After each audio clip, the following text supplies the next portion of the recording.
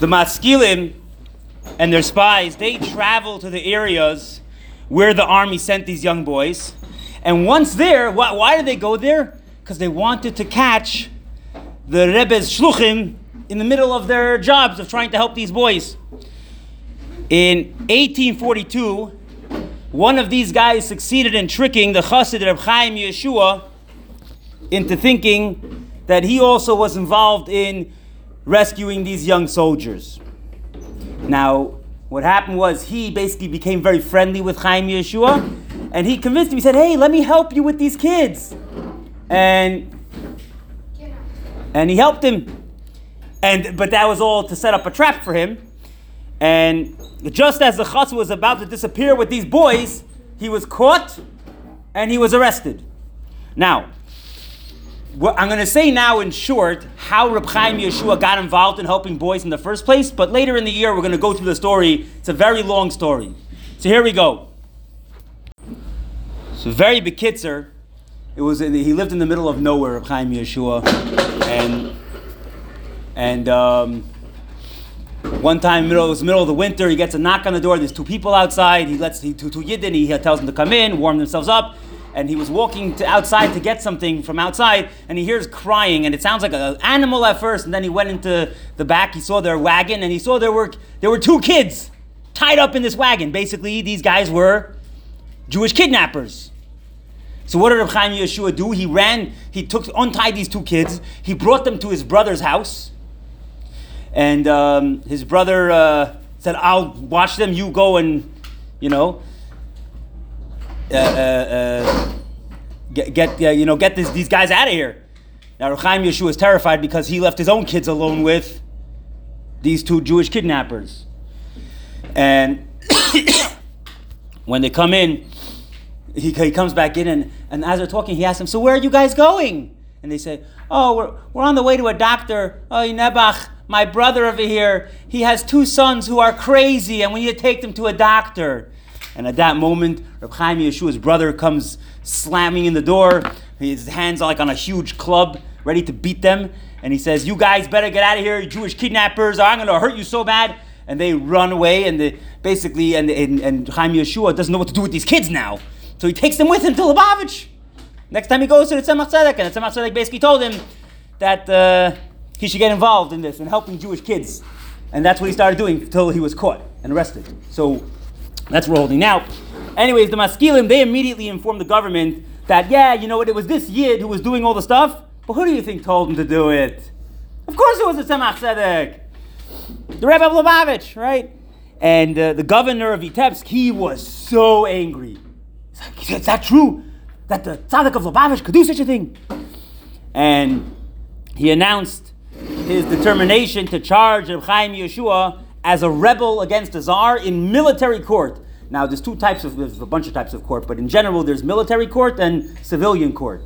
Military court is much stricter than civilian court. So you ever heard the expression in English, not an expression, that everyone, you're guilty, you're innocent until proven guilty? Do you know in military court, you're guilty until proven innocent? Yeah. That's how it works in military court. You don't have to prove the guy guilty. That guy has to prove himself innocent. So anyways, he wanted to try Reb Chaim Yeshua in a military court.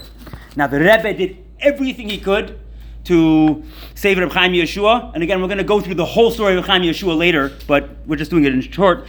He was a chassid who worked for 8 years helping these kids. Now after 7 months, the Rebbe's efforts to save Reb Chaim Yeshua paid off, and the government, they only took him to civil court, like for civilians. And even though he was convicted, the punishment was not as bad as if it would be a military court. Nevertheless, at the end of the day, the government was furious with the Rebbe for his involvement in taking these young kids away from where they were, and they put the Rebbe under house arrest, hoping to find some proof. And they even searched the Rebbe's entire home. But of course, they found nothing, because the Rebbe had a committee of 5, and that's it, finished. They didn't write anything down, so they can never prove his guilt. So they could keep a watch on the Rebbe all they want, but unless, today it would be a lot more different, because they would have They would put microphones in all over the house and stuff like that to listen in. But in those days, there was no listening. So if it wasn't in writing and you didn't have someone say they heard it, there's no proof. Now, this wasn't the first time the government made a search in Lubavitch for evidence of the Rebbe's involvement in these things. A year earlier, they were informed by the Maskilim that 30 young men who were skipping the draft were learning in the yeshiva of the Tzaddik in Lubavitch. Meaning, we all know Tzemach Tzedek was the first Lubavitch yeshiva, but it wasn't really the first yeshiva. It was the first systematic yeshiva that had a system of what you're supposed to learn, when you're supposed to learn. There was always a yeshiva in Lubavitch. But it was more like guys just showed up and learned whatever they wanted, basically, for the most part. Anyway, so they said that the 30 boys learning in the yeshiva in Lubavitch, under the Tzaddik of Lubavitch, that they were skipping the draft. And even though their own investigation of the Rebbe they had no proof of this, they ordered a large group of soldiers to go straight into Lubavitch. Late one night, they surrounded the Rebbe's house, the yeshiva, and the 2 local shuls. And for the next 3 days, no student, visitor, or even someone who lived in the town of Lubavitch was allowed to go into or leave the Rebbe's place without showing proper identification. And even when nothing was found, the officers didn't give up.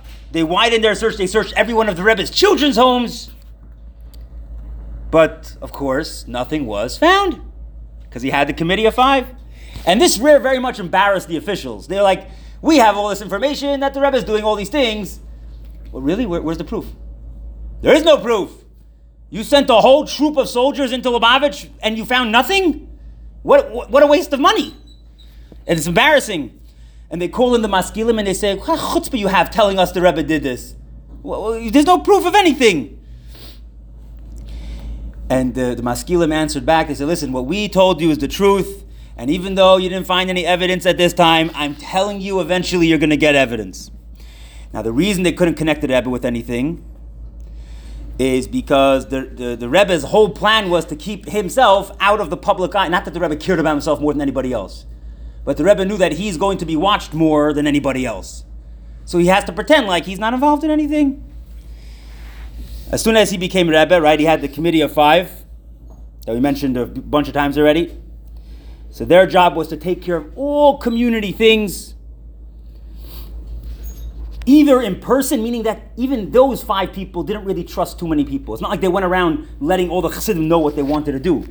They themselves took on a lot of tasks on their own without telling anyone or getting anyone's help because the whole thing was so secret.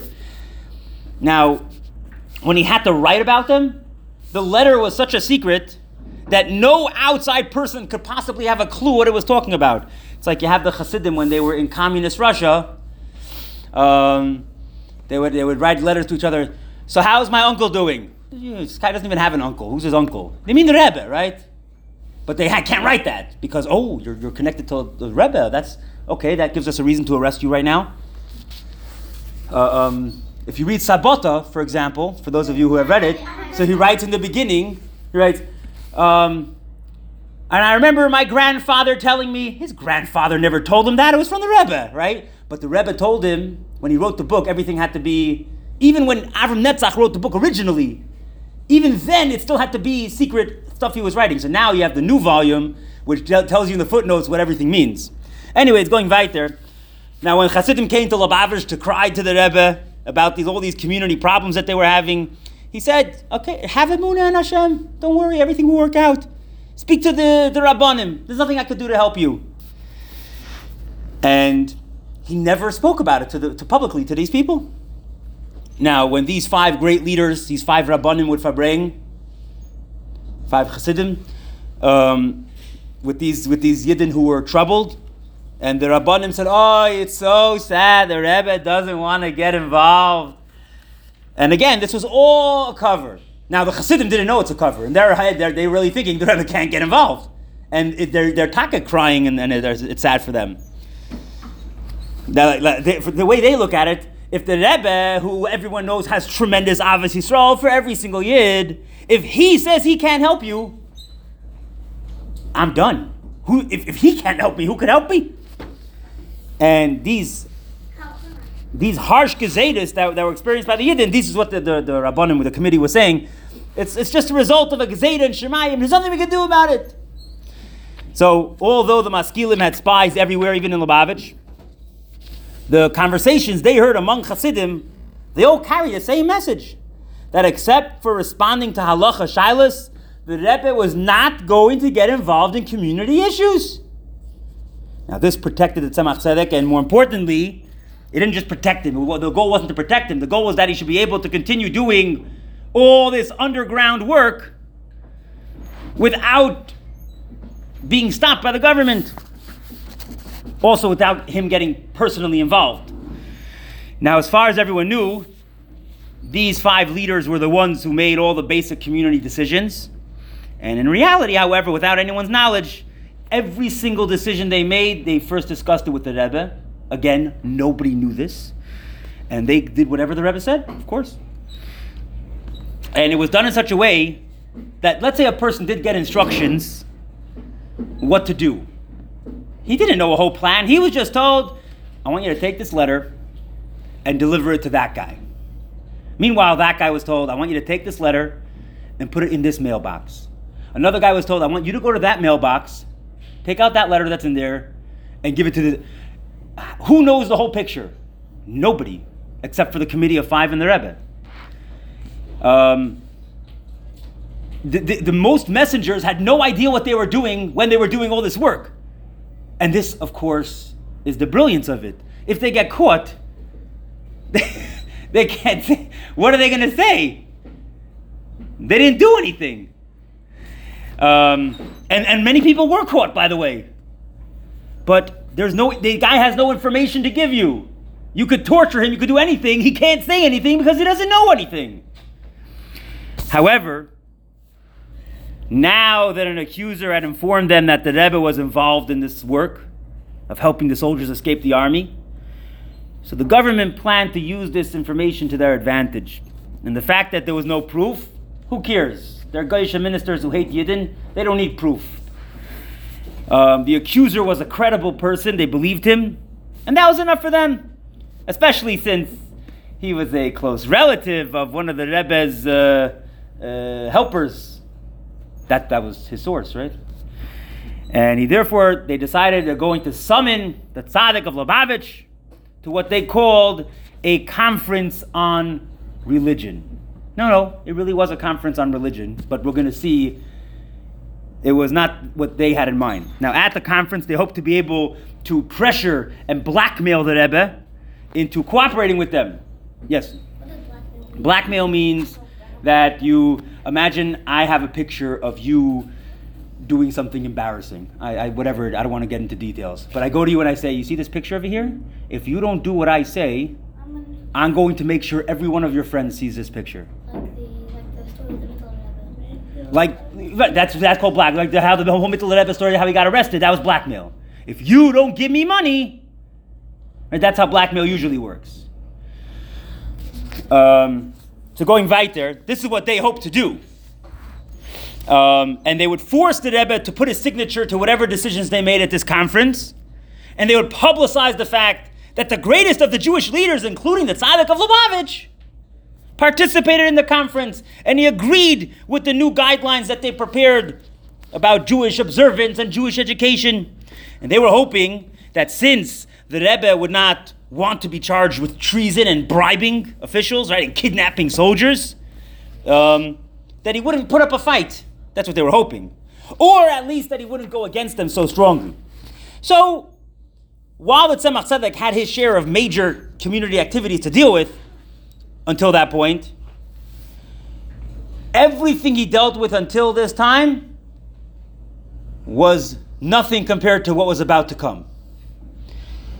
That was the troubles that were to begin facing him and the rest of the Yidden. And now, 15 years after becoming a Rebbe, he was headed into a much tougher battle, a fight that would continue for years to come, even after his Istalkus. This battle was, you had the Rebbe, the Tzemach Tzedek, on one side, and the Maskilim on the other side, whose whole desire was to influence and weaken Jewish education and observance for millions of Yidden all over Russia. And that is what we are going to be talking about the next time.